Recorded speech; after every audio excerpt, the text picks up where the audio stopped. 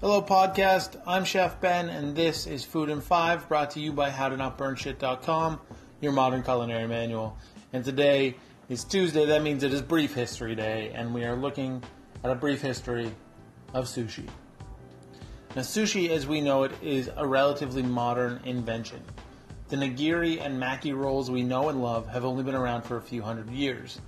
Now, despite that, sushi in its original form, which comes from Southeast Asia, has been around since the 2nd or 3rd century BC.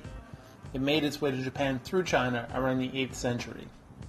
Sushi was originally a way of preserving fish. Fish would be salted and packed in fermented rice, which prevented it from rotting over long periods of time. The rice was discarded and the fish was eaten. In Japanese culture, it was very common to eat fish with rice, and so as this preservation technique made its way to Japan, the rice started to be consumed as well. This was called namanari, which means semi-fermented. Namanari was partly raw fish wrapped around fermented rice and eaten right away, so that fish didn't have time to ferment at all. Now between the 16 and 1800s, sushi made another change. The rice was no longer fermented, but rather soured with vinegar. And the vinegared rice was served with fish, vegetables, and dried ingredients. This is the period when sushi became distinctly Japanese, and this type of sushi was made by pressing rice and fish together or other ingredients together in a box mold. This technique is still very common in Japan today. And during the early 19th century in Tokyo, which at the time was called Edo or Edo, mobile food vendors selling sushi became very popular. These mobile food vendors developed nigiri sushi, which is mounted rice with fish over it.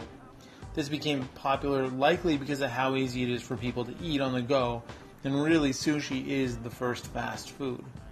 This sushi was also about 2 to 3 times larger than nigiri we would see today. And after Tokyo was rocked by a massive earthquake in 1923, sushi vendors from Tokyo spread throughout Japan, taking the nigiri sushi style with them. This early nigiri sushi was made with fish that was either heavily salted, marinated in vinegar or soy sauce, or fully or partially cooked. This is due to the fact that there was no refrigeration at the time, and to prevent customers from getting sick, the fish had to be processed in some way. Because the fish was already salty, there was no need to dip it in soy sauce, and so this practice of dipping sushi in soy sauce didn't come until later in the century. It was around 1750 when sheet forms of nori seaweed were invented that rolled sushi or maki first appears. They are made in much the same way they are made today, vinegared rice rolled with fish or vegetables. Sushi appeared in the West in the late 1800s to early 1900s.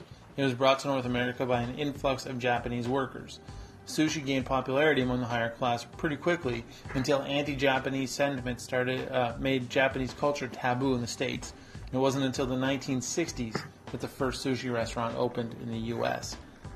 Now, with the advent of modern refrigeration, raw fish sushi was kind of served to the masses, and so once refrigeration took off, so did raw fish sushi, and then the whole thing kind of modernized and became what it is today. There you go. A brief history of sushi brought to you by howtonotburnshit.com, your modern culinary manual. My name is Chef Ben.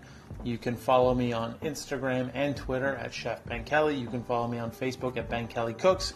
You can check out my other website, chefbenkelly.com. And what else? Oh, if you really like this podcast, please share it with your friends. Tell your family about it. Anybody that you think would like it. I really appreciate all of you listening and taking the time to kind of hear what I have to say. I sincerely appreciate that. So thank you very much. I hope that you have a fantastic Tuesday. I will be back tomorrow with another great episode of Food in 5. I'll see you then.